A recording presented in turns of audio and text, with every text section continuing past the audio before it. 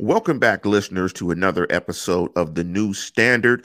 As always, joining me on the show, we have my co-host, Neil Coulong. What's up, Neil? Not a whole lot. Just enjoying a Sunday, getting ready for the work week, and starting to really knuckle down into the draft. It's a great time of the year. I love this stuff. You're looking bright-eyed and bushy-tailed. The cheeks look a little rosy. You look a little fresh and ready to go on this Sunday. Got some sun yesterday. It was a 80-degree day here in the Berg. Got to get outside a bit. Nothing extensive. I'm excited, really, more than anything. My brother commented the same thing about the weather in Pittsburgh. He's on the links today, so he's excited about being able to get back out there and go golfing.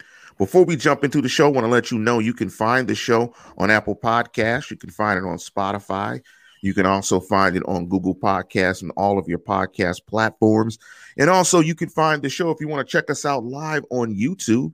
Go to YouTube and do a search for Lance Williams and do a search for The New Standard, Neil Coulong, or Lance Williams, and you can find the show. I think it just kind of hit us because at the time, this is the appropriate time to do it. We're going to do a lot of draft content, but again, this show is going to be more topical than some of your other shows. Now, hopefully, a little bit later in the month, we're going to do a mock of some sort. We have some stuff in the works. Hopefully, we'll be able to do that. We'll do a mock for you as we get into the draft. Because correct me if I'm wrong, draft. The draft is 3 days now. It's 3 days, right? 3 days: Thursday, Friday, and Saturday. Late night Thursday, and then all day. Excuse me, it's 4 days. You have rounds. You know what, Lance? I don't even know what I'm talking about. This is how excited I am for it. Thursday night, and then Friday night, and then all day Saturday. That's what I'm trying to say. Yeah. 3 days of the draft.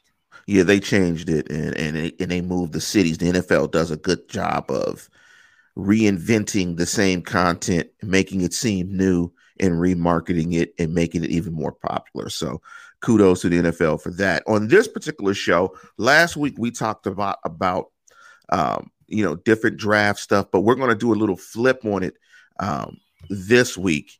There's a question we did not answer from last week that I want to jump into, but the topic of this particular show is what are the biggest factors for the Steelers when they draft?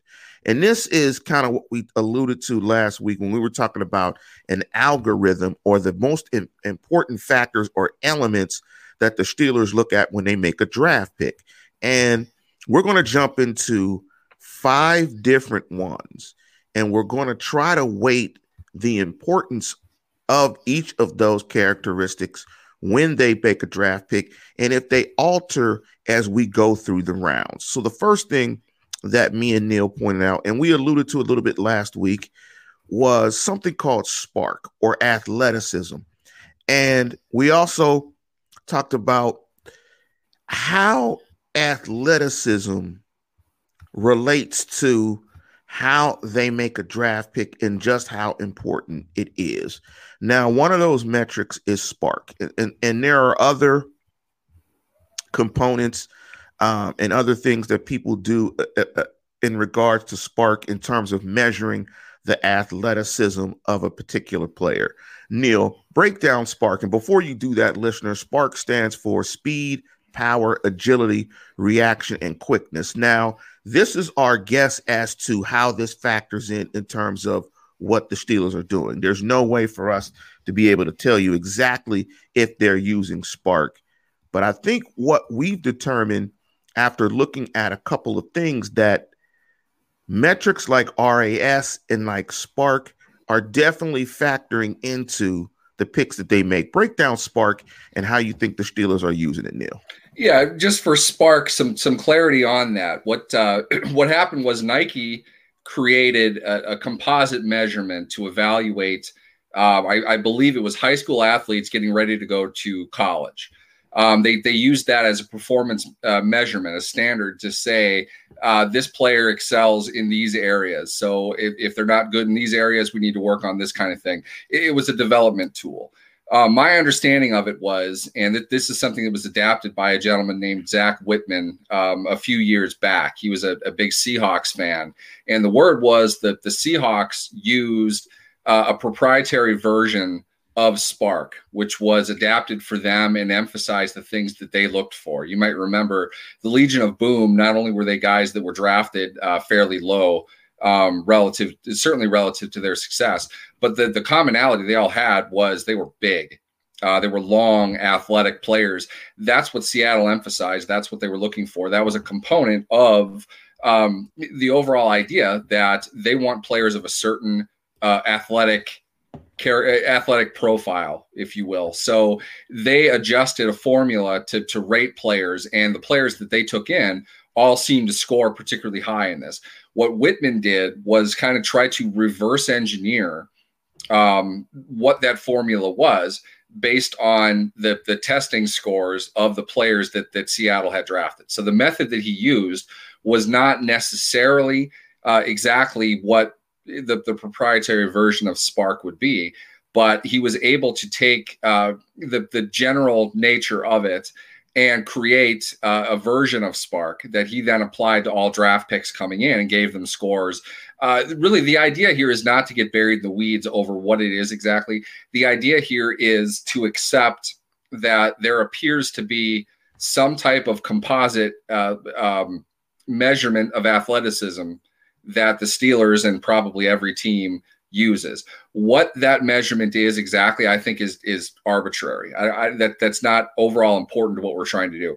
What I know is for the Steelers, if you look at Spark, their players in the really since Jarvis Jones, who was a complete disaster when it came to athleticism, and we all see that now. Some of us saw that on draft night. Unfortunately, it wasn't the Steelers. Since that time, though, the Steelers in the first round have taken highly athletic players. Ryan Shazier was one of the highest Spark rated athletes that have come through the draft. Bud Dupree was up there as well. Artie Burns wasn't the best, but he was definitely above average. TJ Watt scored very high. Terrell Edmonds scored very high. Looking into this show as well, Lance, one thing I looked up, a new one that's out now. I forget the name of the guy that runs it, but Relative Athletic Score, RAS. Looking back, the Steelers picks on a scale of 1 through 10 to the 100th decimal, which is to say 10.00 is the highest score you can get.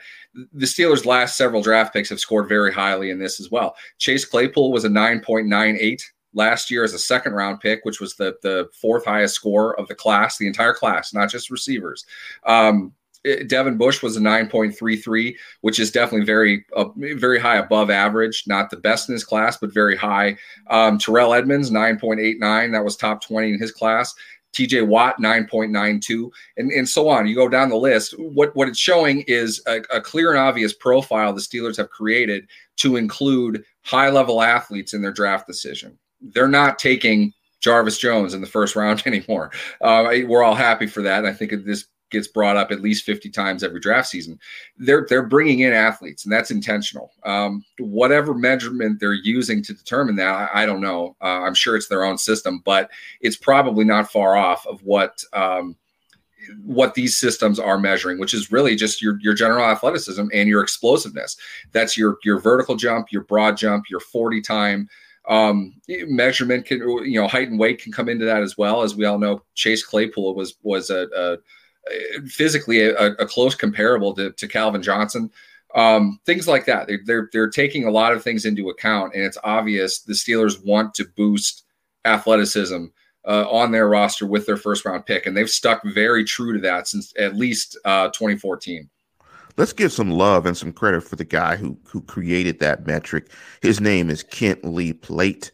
I believe that's how you pronounce his name. And if you guys want to look up Real Athletic Score, just go to relativeathleticscores.com.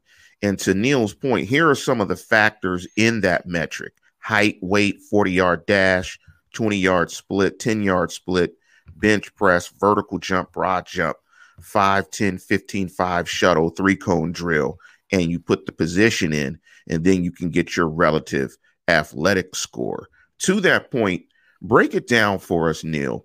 We talked about last week, and if you guys didn't check out the show last week, you have to check out what we're going to talk about right now about the buckets, how the Steelers create the buckets for the players and how those buckets rate in terms of what's the most priority when they're going into the draft. So give me an example of how the Steelers might use RAS or Spark. If you have two particular players, let's say everything is the same, given every component is the same until we get to Spark or till we get to RAS. We'll just use those as the arbitrary measurements. How do you think the Steelers would use each one of those numbers to differentiate between the players and potentially pick one over the other? I think that's as simple as taking whichever one would have, if there was a demonstrative difference between the two. You know, if a guy has 9.89, the other one has 7 something, I think their choice is obvious. What I would challenge with that, though, Lance, is I think the primary bucket for the Steelers is that athletic score. They're taking every prospect and putting them into this measurement system and cutting it off at a certain point. We're not going to draft these guys unless they score to this point. This is how a decision-making matrix would exist in this environment. And the main thing is I want people to throw out the idea that they have a straight line, single column, 1 through 275, ranking every player who's eligible for the draft. They don't do that. That makes everything impossible. You have to narrow it down. What I'm saying, and I don't have any specific intelligence outside of the fact that I know there are teams in the NFL that compile what they refer to as their draft board this way, even though it's not really a board. The idea is they want to create one filter first. From that, they create another filter, then another. Weighing in all of the different things, you're looking for the best overall choice that you can make. And these decisions are being made based on not just their physical attributes and their athleticism, but other components as well. I feel simply because of the age of the players that the Steelers have drafted, that's a component. They really don't draft many guys that are younger than 22 or they just turned 22 not too long ago. They don't take 23-year-olds, for all you Najee Harris fans. They look for youth. Maurkice Pouncey, Devin Bush, excuse me, not Devin Bush. Help me out. There was another 20-year-old that they drafted fairly recently. Shazier, I think, had just turned 21. Juju was really young. Juju was a second-round pick, was a 20-year-old. The young players are guys that, you know, get to be maybe still to a point where they can still grow athletically by the time they hit their extension, so they can get a full value from them. They also look at what seems to be, anyway, Power 5 competition. Just we know that because they've drafted a Power 5 school guy every year since Ben back in 2004. So I feel the athletic measurement is the most obvious. It's the most consistent characteristic that their first-round picks from 2014 to now have had. And we don't really have any reason to think they're going to go against that anytime in the future as well, because, athleticism is a key component to success within the NFL. You don't need to be a Ryan Shazier. You don't need to be a Bud Dupree Olympic level athlete who's also, you know, ginormously large. But it's tough to play if you're not a good athlete. Call this the Jarvis Jones theory. It should be obvious to everybody, but it wasn't to the Steelers, and that was a significant problem. They couldn't get him to play as much as they tried. They drafted, if we want to get into production as well, I think that bleeds into Power 5 competition. Most of these guys have some starting experience in college. That waxes and wanes a little bit. I don't know how set they are to that. Terrell Edmonds did not have great collegiate experience, but the guy was a freak athlete. TJ Watt did not have great collegiate experience. He's a great athlete.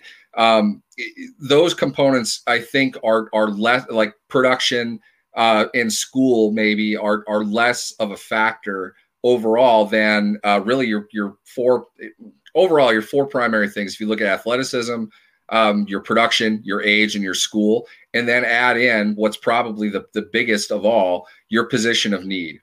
So if you filter out the undesirable athletes of the guys that you have graded in the first round, and then you look at the positions that they play, you narrow it down even more.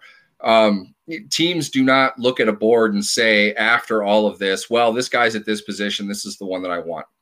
They plan out well in advance the positions they're going to address and the type of priority they're going to make that, a round grade, if you will.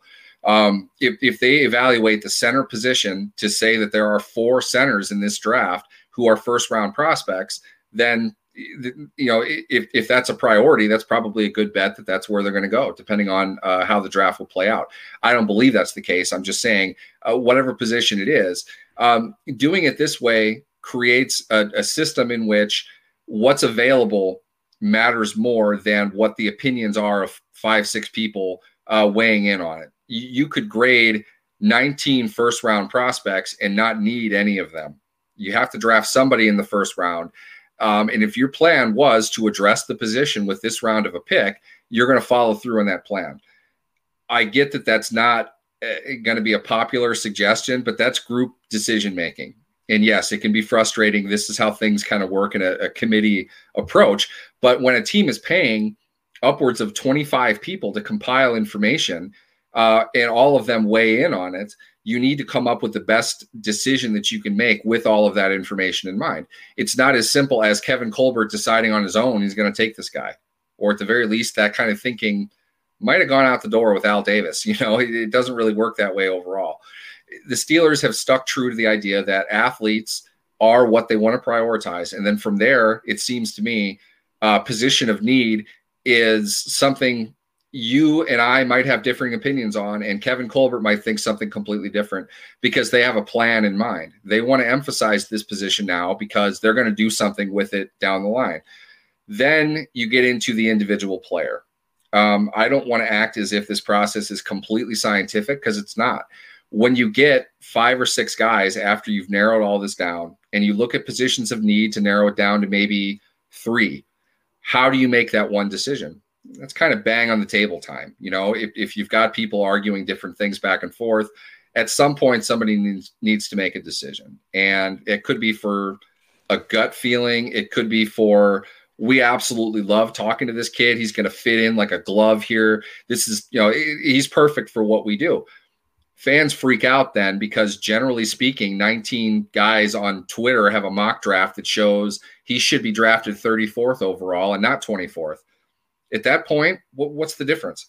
You've narrowed it down. He's checked every box that you want in a first-round pick. He's a position that you need, and you really liked him.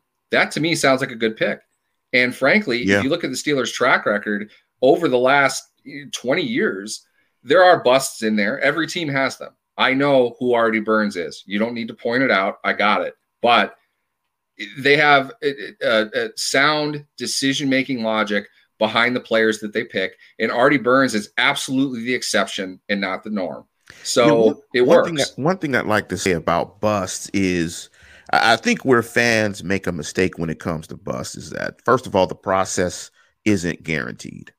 It's not guaranteed when you're selecting individuals and trying to predict if they're going to have success, because there's so many factors to that success outside of football as well. It's just very difficult to hit it. I think where you feel comfortable is if you follow your process. I think where the problems come in is I'm sure there are teams that have a process that's pretty well laid out. And then when they get to the 11th hour, they deviate from the process and then make a pick that's outside of that. And then the pick goes wrong. And then they second guess themselves because they didn't trust their process. I think teams want to obviously get good picks, but I think they're most comfortable, I should say, if they follow their process. And then what they would do if they find themselves missing picks, and this is what you find in corporate America, if you're listening to the show and you're a corporate America, what a good corporation will do, it won't focus on individuals. It'll focus on the process that was used to select individuals. That's exactly right. That's how you get it right. You can always get the individual wrong. You accept that, but what you have to do is tweak your process. One thing I wanted to ask, and I think you kind of answered it, in terms of like SPARK or RAS, relative athletic score, how important is that as you go through the rounds? We see that it's very important in the first round, but let's say you're in a 5th round pick. I mean, my thought is, you got like an extra, you got 3 5th round picks.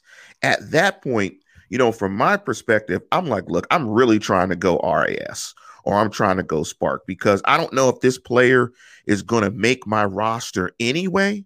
So I'm just going to go get the physical freak that can essentially tackle a house and knock it down, and I'm not going to worry about anything else. He's just going to be an athletic marvel, but for some reason, whether it's classroom, off-field trouble, whatever, he wasn't able to produce on the collegiate level. I'll say this, and I'll share an anecdote to back it up a little bit. Do you remember Ross Cockrell? Yes. Duke cornerback. Good build, good athleticism, solid player. I spoke with him after he was released after a season in Buffalo. They had a coaching change. He was drafted to play in a different system than what they were going to run. They let him go. The Steelers signed him after he cleared waivers. And I remember evaluating him when he was draft eligible, thinking he looks like a Steelers cornerback. This is a pretty good player. I could see them drafting him. The question is where? When I spoke to him, I think the second or third day that he was there, and there was nobody else around, it just, it called me a fan. I wanted to talk to him. I was curious just about who he was. I wanted to write something on him. When I was speaking to him, he was refreshingly honest. Probably too young to know that I'm a vulture in the media and I'm just going to make him look bad. But he was a good kid. I really enjoyed the conversation with him. And one of the things that he told me that was really revealing was he looked at me kind of wide-eyed. He's like, you know what? I thought the Steelers were going to draft me in the first round. They talked to me all the time. Everywhere I was, there was a Steelers representative, and they really liked me until the end of the process. Just because I wanted to be humble. I wanted to, present myself in a professional way, but they were giving me so much attention. I was just curious. I said, I hope you guys are looking to draft me. I'm curious where you think I'd be drafted. And he said, the scout looked at him and said, we've definitely got you as a fourth rounder. And Ross said he was just like, you spend this much time talking to a fourth round prospect. Wow. It goes to show the idea here is they have a philosophy. That philosophy is player agnostic. What they're doing is evaluating the traits of the player, and based on their organizational philosophy, these traits mean first round, second round, third round, fourth round, whatever that is. You can be a great fourth round prospect, and they're not going to take you in the third round because you rate as a fourth round prospect. That's sticking to the process. Right. So when it comes to the later rounds, they have guys that they have grades on. So think of that as another bucket. When they evaluate players, again, get this term into your head. Player agnostic. Okay. They're not saying I'm producing this rank for this player because he's QB2 or whatever that nonsense is. It doesn't matter where the player stands compared to the rest of the draft. What matters is what characteristics he has. Based on that, that's how an organization determines the round in which he's going to be drafted. He has to fit the mold of a player in that round. That's also why you see players that go in the second round when another team has him in the fifth. Well, we had a fifth round grade on him. It's not because he's worse than 12 other players that are on the list. It's that he has a certain way about him, whatever that happens to be, that doesn't fit in with this team's philosophy for a second round pick for that position. It's a lot of things that go into it. So Ross Cockrell, the Steelers felt, was a great, I screwed up earlier. I meant he was a third round draft pick, not a fourth, because I believe the Bills took him in the third, a couple picks ahead of the Steelers. So the Steelers jumped on him the second that he was available. At that point, it doesn't make a difference what round you have him graded on. He's a player that they wanted. And Cockrell, complain about him as much as you want. He turned out to be all right. He wasn't terrible. He's still in the league. I don't know if you know that or not. Ross Cockrell still gets paid. He's with the Bills, right? He's with the Bucs. He just picked up a ring. Okay. And good for him. Like I said, I'm a fan of him just because he's a good kid. I think he made himself into a pretty good pro. You can see why he stuck around as long as he did. Let's tease this. I love your example. Let's peel it back a little bit more. If I'm not mistaken, I just looked it up while you were talking. Ross Cockrell was drafted in 2014.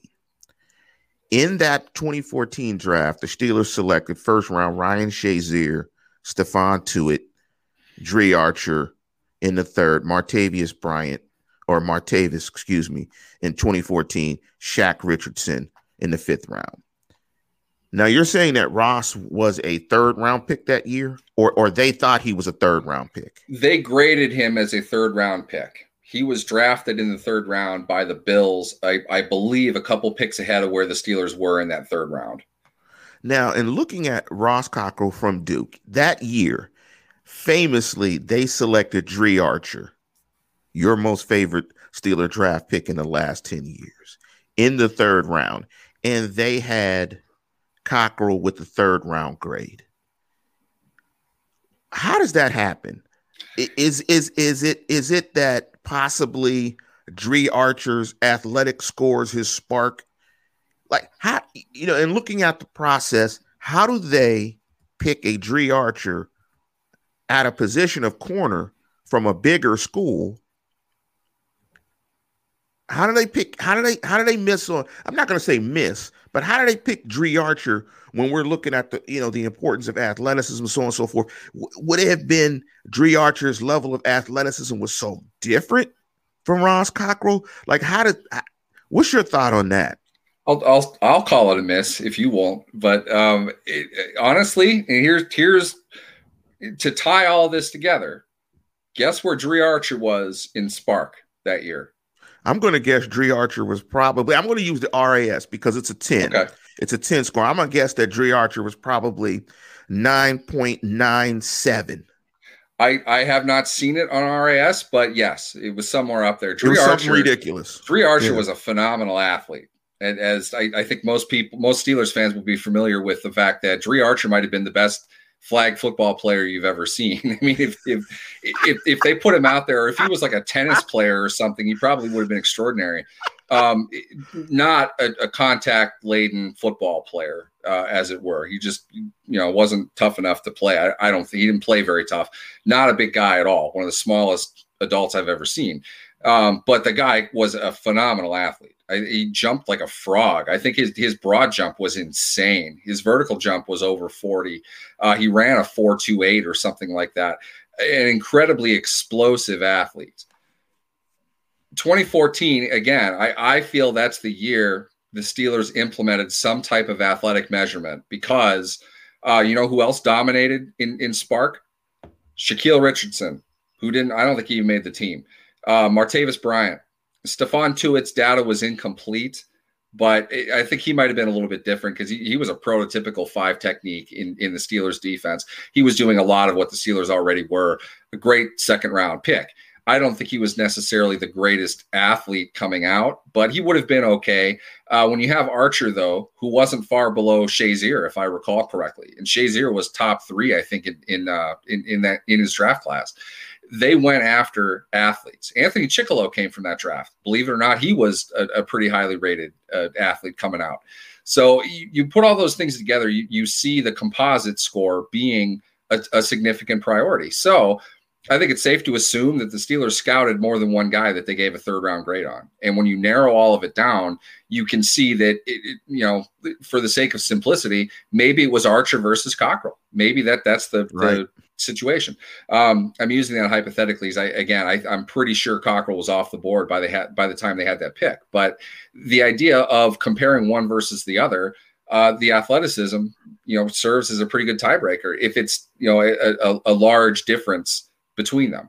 I don't know what Cockrell was. Maybe that's something we can look up here. But you couldn't say that Dre Archer was not basically a superior athlete than all but maybe 15 players in that draft. He just was. It does show, though, to be fair, there's a downside to that mentality. He's a great athlete. Can he play football? No, he really couldn't. Right. He didn't even seem to have the desire to play football. So there is internal conflict that comes as well. You can almost feel it. I'll share this as well. And I don't know how much of this I should even say, but I've heard this story from multiple people in the media. When Dre Archer was selected, the PR staff in the draft room, I wasn't there. The PR staff in the draft room handed out cards that said Martavis Bryant was their 3rd round pick. They didn't take him. They took Dre Archer. So clearly there was an idea that Martavis Bryant was still there. They still wanted to take him. There was some conflict, and that happens. Again, it's not one person making the decision. You have an entire room full of people. They're competitive. They want to be right. They feel that they are. They want what's best for the team. They're going to go back and forth. So whatever the reason was that they took Dre Archer, and I'm not saying that, Martavis Bryant did great stuff in 14 games, which is 14 games more than Dre Archer had. And he clearly was the better pick of the two, but it's not like Bryant was, lost or anything like that. Clearly there was an issue with him with several teams, and his career played out that way. I'll point out as well, just to pat myself on the back, I called Martavis Bryant. I wrote about him in November when I was watching Taj Boyd and Sammy Watkins at Clemson. Brian had a big game that game, and it was like, wow, this kid, he's big, he's fluid, he runs like a deer. He had some character concerns. There was some effort issues I remember hearing about. You could see why he might have fallen a little bit. But I wrote before that draft, I walked into it wanting to watch Taj Boyd and really in particular Sammy Watkins. You might remember the Steelers starting 0-4 that season. It looked like they were en route for a top 10 pick. I went in wanting to watch these guys, and I walked away talking about Martavis Bryant. And I'll bet Kevin Colbert did as well. He was there that day. That's why I watched those players. They had an eye on Martavis Bryant, and it looked like for a little bit they might have gotten the steal of the draft. And he's a 4th-round pick, not because he's not a great athlete or not a good football player or anything like that. It's that other things happen to come up. And if there was internal conflict within the Steelers' own war room over who to take, the communication was such, the PR staff was told they took a different guy, and they ended up taking that guy in the 4th round. So you can see where these things come up. It's not perfect. There is a human element involved. It's not completely scientific. Some guys are going to want their guys, and whoever it is that wanted Dre Archer, I don't know, but that's why they took him in the 3rd round. They felt they had an opportunity to take an explosive player and make something out of him. Didn't really work out that way, but not all of them do. Weight these two. And I love the way we're breaking this down, because as we're doing it, I think we're teasing it out as to what are the important elements when it comes to this, when the Steelers are using these different components in this sort of algorithm that we're creating when they pick a player. When it comes to position and age in school, kind of rank those 3 as to which one is more important than the other. And I love the way we're doing it, because I think they probably have conflicts, because you will get similar Spark or RAS scores. And so that becomes neutralized. And then there are these other components that I'm sure that they are weighing in and weighting when it comes to making the difference between a pick, because these are all superior athletes for the most part. They're better than 99% of the world. So these guys are really good. So it's the measurement between really good athletes. And I'm sure that a lot of them are going to be pretty similar, unless the Steelers are really breaking it down in terms of, is a 9.9 really different from a 9.8 or a 9.7? I'm sure they probably are breaking it down within a high ranking what the difference is. But in terms of weighing these factors, give me your thoughts in terms of what's the most important between position and age. I think position is more of a rank and age is more of a qualifier. Okay. What I mean by that is the right combination can exist, but I think, and this only makes sense to me, teams have priorities on positions that are consistent, that are flat. The one thing we know about the Kevin Colbert era is that there was a long period of time, the only position, well, two positions, I'll give him this, 2 positions he ruled out for a several year period of, as far as who they would look to take in the 1st round, was quarterback and tight end. Tight end always seemed kind of, they're happy with Heath Miller. They like the player that they have. Not the second best player on the team, but the quarterback certainly was. They weren't going to invest a high draft pick in either one of those positions. That shows it's more position-based than player-based, player agnostic. They're not looking immediately at the players who are available and then deciding their priorities. They're looking at the position first. So with that, I think there are immediate needs, and I think there are organizational kind of philosophies, if you will. The Steelers are clearly an organization that emphasizes their linebackers and their center, whatever reason that is. They are not This is as far as first round picks go. Let me pause you. Let me pause you before you continue on that point. I'm gonna give you my thought on why they emphasize center and linebacker is being able to control the center of the field. Exactly right. And if you can control the center of the field, you can control the edges. And it's similar to, if you think about, basketball, if you can control the post, soccer, if you're dominant with inside the 18, baseball, if you're built strong up the middle, your battery, your shortstop, second base, center field. If you could control the middle of the field in most sports, you can control all the field. But go ahead and continue, Neil. Yeah, in those lines, though, that's the right line of thinking. That's a philosophy. They're saying this is what we want to do. They're not saying let's draft a center and now focus on the center of the field. The philosophy part of it comes first. So What we've seen with the Steelers, go back to Dawson being taken in the second round, the free agent acquisition of Jeff Hardings, who I believe was a first-round pick at one point in his career. I think he was for the Lions, I believe. They paid two kind of bum centers.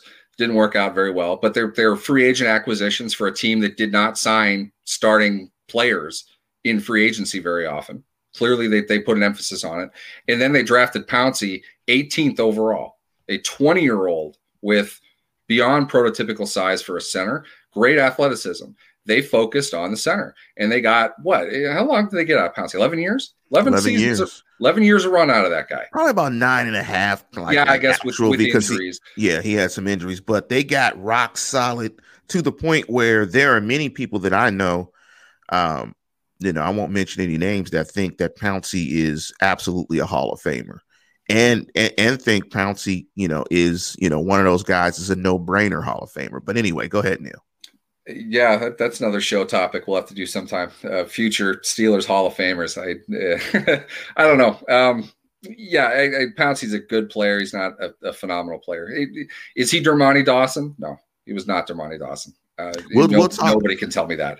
We'll talk a little bit off air. We'll talk off air. Share. Maybe we'll share this as a show at some point, listeners. We should. This is always a fun topic. As far as the priorities go, they drafted. The Jarvis mistake was 2013.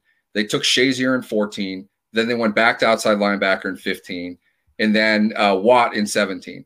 They've stacked up linebackers. They're looking clearly to own that middle and that center. The middle and the center position on the field. They want to get edge rushers, and they want to be able to cover the flats and push things back into their deeper secondary. Those are the types of players they want to draft. Devin Bush came later on. They drafted Shazier, obviously.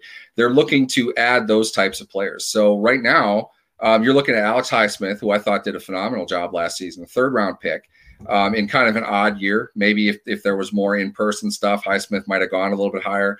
Also interesting of note, Highsmith, not a great athlete, more of a technical guy, but he gets the job done. I would ask this, though. You've got TJ Watt. You're about to spend, if you're able to sign TJ Watt, that's by no means a guarantee, by the way. Watt is going to be asking for high-level quarterback money, and somebody's going to give it to him if it's not Pittsburgh. He absolutely will get tagged next year. I'd almost bet on that. Oh, guarantee it. Bet your house on it. Bet your house on it. He's going to look at Joey Bosa's contract and then realize that TJ Watt is, in all measurements, a better player at this point in his career than Joey Bosa is. And Bosa's contract is a high-level quarterback. Watt's going to be – he's going to get paid. And Bosa's a monster. Yeah, he's a good player. There's no doubt. But if you are looking to invest that much cash into a defensive player – to this point, you're not Kevin Colbert. He's never done that. You're talking literally, his contract's going to be twice as big as a contract they've ever given to a defensive player.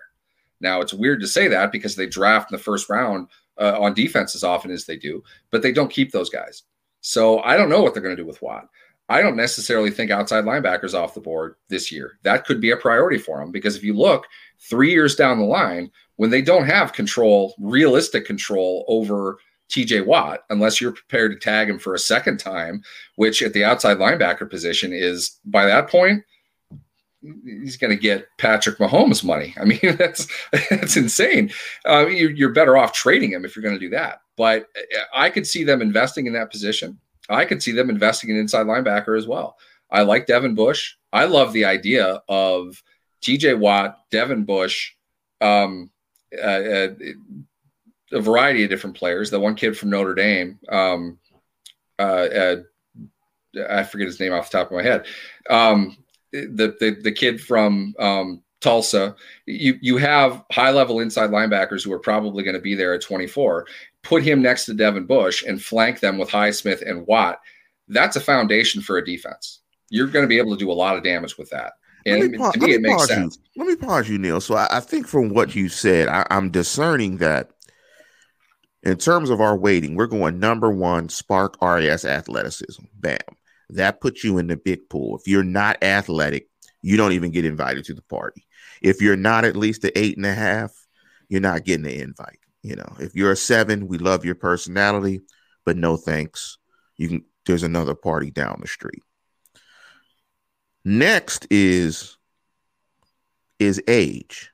No, excuse me. Next is position. If you play a certain position in terms of a first rounder, you're not probably going to get invited as well, regardless of your athleticism. You're just not going to get invited. Like we said, quarterback, like we said, tight end. There are probably a couple other positions where you're just not going to get drafted. If you are a superior athlete and you play the right position, you're going to be in the mix. And I think what you said earlier is about age, is that the significance of age, and further explain, is that if you get the younger player, when it comes to extension time, you can extend him and have him longer in his prime as that type of guy. So quickly talk about the importance of age. And does school matter at all in any of this? I think age is important as a benefit, as a plus, more so than a minus. But I don't think it's a coincidence they haven't taken a guy at that 23-year-old age mark in the first round in I don't know how long. It might have been Jarvis again. I'm not sure. Jarvis is kind of the Mendoza line of the draft. I mean, a lot of things went wrong with how that process worked out, but that proves even more the value of these types of philosophical decisions. They're taking younger players for obvious reasons. They want to be able to coach them up and get them for longer at their best. They want to take a first-round pick to be able to invest in them. They've picked up most fifth-year options to this point. Not all of them, most of them. They've extended most of them. Not all of them, but most of them. Getting that player on an extension when he's 25 is fantastic versus when he's 28. He's an old football player at that point, regardless of how many years he's played. I don't buy the miles on his tire bit. You're old, you're old. There's a world of difference physically between 28 and 23, and that's not when you're getting hit for a living. So they want the younger player. I think that's more of a tiebreaker, though. I don't think they're filtering out 23-year-olds. They're just not drafting them. That is going to eventually knock their stock down to a point where that's not the guy they're going to take. Position seems like it's more important. Now, this is the tough thing as far as the fan opinion goes. Our opinion, our take on what the Steelers' biggest need is positionally is not guaranteed to be the same as the Steelers. Some years it seems pretty obvious. I don't think in any year, no years, are they targeting one position and one position only. I don't think any team is wise to do that. I think, again, you have to remain player agnostic until it's time to select the player and put his name on the card. You have to say, this is a position of need. This is an athletic, he's fitting into the high athletic bucket. At a position of need, he's the right age, and they seem to like the Power 5 guys. He checks all those boxes. He's in consideration at the end. Let me give you Jarvis. Let me pause you real quick. Let me give you Jarvis's age since we're picking on Jarvis here. 2013, Jarvis was 24. Oh my! So when he was with the Steelers, he was 24, 25, 26, and 27. And by the way, Jarvis has a grand total of 17 quarterback hits for his career, and he has a grand total of 6 sacks. But go ahead and continue. 6 is even high. It's a good thing Joey Porter worked with him all those years. That was a match made in heaven. That worked out really well for everybody. Dark period of Steelers football. The idea of the school, I think, is more that they want to have been able to see that player against high-level competition. Right. Now, again, I'm talking about the first round. They've drafted players from small schools. Hell, all of their undrafted free agents seem to come from the MAC. They're close players that they've evaluated probably at a pretty high level. They're not going to draft those players. That doesn't mean they're not going to look at them at all. But in the first round, they want premium guys. I think that's the part that factors in perhaps the least. But I don't think it's a coincidence. It's been that long since they've taken a non-Power 5 guy. This is the time. Keep in mind, you remember when Steve McNair was eligible for the draft? Yes. That was the biggest news story of all time. This minuscule, tiny, nothing division of football is producing this high-level guy. Trey Lance is about to get drafted 3rd overall after one season at that level. That level of football, and with it, what you would call in basketball, the mid-major kinds of schools, MAC players, they're getting way better. They're far better than they used to be, and they're getting a lot more attention. The fact that the Steelers haven't found one in that time to draft, and I'm not saying that they've made mistakes, it seems odd that they would not have found one to take if they aren't intentionally doing that. So for me, I feel like that's a factor. But interesting athleticism and position are ultimately the two things they're looking at the most. As we round this out, here are the things. We're going to weight them this way because we're going to scratch out production, because production in college is arbitrary. Like it's whatever, because it's college football. It doesn't necessarily translate to the pros. I think there was a time they liked that. I don't think that's the case anymore. Let me give you a quick anecdote about the SWAC. So Alcorn State is in the SWAC. The SWAC has produced, I'm going to guess, maybe 10 Hall of Famers.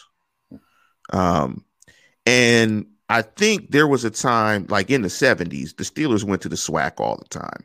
Close family friend, and just share this real quick. Bill Nunn Sr. Is a family friend of mine. My dad's best friend was Bill Nunn Jr., and so, my dad knows the Nuns. We've been knowing the Nuns for years. And so, he was the editor of the Pittsburgh Courier, and he came up with the, I think it was the Black College Football Hall of Fame list. And of course, that relationship, he has the bench, the memorial. Bill Nunn was just elected to the Hall of Fame for his contributions. He is getting inducted finally in August, which in my opinion is the greatest travesty of the Hall of Fame for the last 20 years, if not longer. Finally getting into the Hall of Fame. Well deserved. And his contributions to the Steelers are historic. He's part of all of that link between the Steelers, SWAC football. He is that link. He is that link. And the Steelers are the ones that would say that. He absolutely was that link. The thing that has changed is that a lot of those players that were going through the SWAC are now going to Alabama, are now going to Georgia, are now going to Power 5 schools, because in that particular time, they were not allowed and could not go to Power 5 schools. So that's changed. So as we go through these, and I want to ask a question that, one of the listeners asked last week, and we were going to touch on before we conclude the show. So here are the 4 components. We're going to scratch away production. We think that's arbitrary. And it's funny how they came out in this list, and we're going to rank them like this: athleticism, position, and age. School is also a component, but not as important as those 4. Right. I think school eventually will be questioned, because they're going to run into a situation where very easily the best guy that they have rated and everything else went to one of those schools. Would you not have taken Khalil Mack where any draft the Steelers were in? Yes, exactly. They're going to run into that eventually. I think school is on its way down. So let's jump into the question that a listener had. I think it was from my boy Kyle Rhodes. He asked the question, or it might have just been ours. Why are the Steelers so good at selecting wide receivers, but not very good at drafting corners? Simply put, I think corner is far harder to evaluate, and I think it's far harder to develop. I think cornerback is the second most brutal mental position on the field, quarterback being the first. And I think it's the most of any position. It's the most susceptible to damage. Absolutely. You run a ton as a cornerback.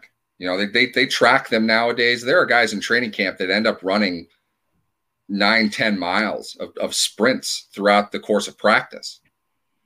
One rolled ankle, one hamstring pop, you're not effective anymore. And I don't believe you can play the cornerback position anything less than 95%. You can go out there, but you're exposed, and they're going to find you very, very quickly. You give up big play after big play, you're on the bench, your confidence is shot.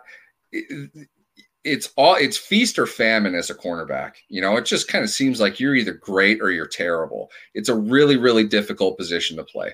Also, I understand again that the Steelers have had difficulties drafting and developing cornerbacks. I'm not sure how rare that is across the league. I don't feel like that's an unknown phenomenon to any other team. I don't feel there's a team that does with cornerbacks what the Steelers do with receivers. So yeah, that's true. Flip into receivers now. The Steelers have a much more scientific approach to that, and you can see it. Deontay Johnson's a great example of this. I did not know who Deontay Johnson was before they drafted him. When they drafted him, I watched his film, and the only thing I walked away from that thinking is that guy is so much a Steelers receiver, it's not even funny. He's balanced. He's got great vision. He sees the field. He knows how to work in zone. He is a functional athlete, meaning he's not going to test, he's not going to blow anybody out of the gym with how he runs, in spandex. But on the field, he's efficient. He knows how to use his body. You look at all the receivers, to some degree, they're like that. Some are blazing fast or phenomenal athletes like we've seen, but by and large, they're very fluid athletes. They can identify guys that are going to be able to run good routes. They have the corner market of that. In my opinion, this is just me. Please, if you're a scout and you're watching this, please tell us, how stupid we are in suggesting this. What I see when I look at the players in college that the Steelers end up drafting is balance. They all look just incredibly fluid in how they move. They're graceful. They're deceiving athletes. They are moving a lot faster than it seems like they're moving. They can separate. And Deontay Johnson's a great example of that. Again, a guy that measurement-wise, athleticism, probably not going to rate higher than a third-round pick. That this is the type of athlete we want to draft in the third round. But you watch him on the field, we can develop him to do a lot. And clearly he's a priority in their offense. How many targets did he get last year? Even that stretch of time where he forgot how to catch the ball, they're still throwing him the ball 10 times a game. They believe in him because he's good. He is a very good NFL receiver. He had kind of a down year. I think a lot of pressure on him, a lot of expectations on him. He's going to rebound. He's going to be really good because he fits the mold of what they want to do out of that X receiver position. And he's going to be a good player. He's going to have a bounce back year. Pretty much all the other receivers they draft have kind of that in common, at least. They know what they're looking at. They know how to identify it, and they certainly know how to develop it. So to me, and this is not to denigrate the phenomenal job, better than anybody else in the league. I'd even argue they're better at developing receivers than any other team is at developing any other position. You're absolutely right. You're absolutely right. Not to downgrade that at all. But I think when you know what you want and nobody else does, it's pretty easy to draft guys. So the same reason Joey Porter was a third-round pick in 1999, and then that turned into Jarvis Jones being the 17th overall pick in 2013. Every other team eventually caught up to what the Steelers were doing, but they had the market because they knew exactly what they wanted to do with it. So it's not that it's easier. It's that they know how to identify what they need. I don't know if anybody really has a good sense of what they need in a cornerback. I just think cornerbacks they're vastly different play to play. It's really hard to be a cornerback in the NFL, and you have to tip your cap to the guys that are doing it. But when you see Trey Waynes going for $45 million over 3 years, teams want average cornerbacks because average cornerbacks are really good nowadays. Yeah, exactly. So it's not easy to play the position. It's even harder to develop a guy to play the position. And you see it throughout the board. Every team that has a good cornerback, he could have gotten him the 5th overall pick straight through to the 6th round. It's so varied. It's like the running back in that way. So I wouldn't bash him for it, but I definitely think they've probably missed a little bit more often than other teams have, but it's tough. It's a really hard position to establish long-term value with. It's interesting that you say that. And before we conclude the show, I just want to add that, and me and my brother go back and forth because he's a Patriot fan. He's just extremely frustrated at the Patriots. Sorry, listeners, that I'm mentioning that team up north. That he's extremely frustrated that they can't identify wide receivers. And my explanation to him is just, it's just a combination of guys in the building. I mean, some guys, the Steelers have a feel for the position, what they need. They've hit on it several times, so they know that the philosophy is sound and it works. I said, look, the Patriots have been more successful in drafting guys in the secondary. I mean, they've developed corners better. They've drafted corners better. So maybe it's something that Belichick, with his eye and his staff, they have an eye to it that's better than the Steelers have when it comes to secondary people, and vice versa with wide receivers. It's a nuanced thing as well. You kind of the Steelers have over time developed, like you said, that profile and what they're looking for. So before we get out of here, Neil, is there anything you want to tease for this week on SteelersWire.com? Anything you want listeners to look out for? Just draft stuff. We're going to keep doing it. Yeah, this is the best time of the year. You got to love this. We jokingly say this is our Super Bowl. It's the actual Super Bowl might not be coming to Pittsburgh this year. I don't think, at least. We have a lot of fun with the draft. I'm hoping for another fun one this year. So thank you, Steeler fans, for checking out the show, The New Standard. And again, we're going to have a fantastic show for you again next Sunday. Make sure you're checking out the show. Thank you for everybody who has subscribed to the show. The subscriptions are slowly climbing. And just thank you for tuning in. We're going to keep giving you great content. And as always, go Steelers. And thank you.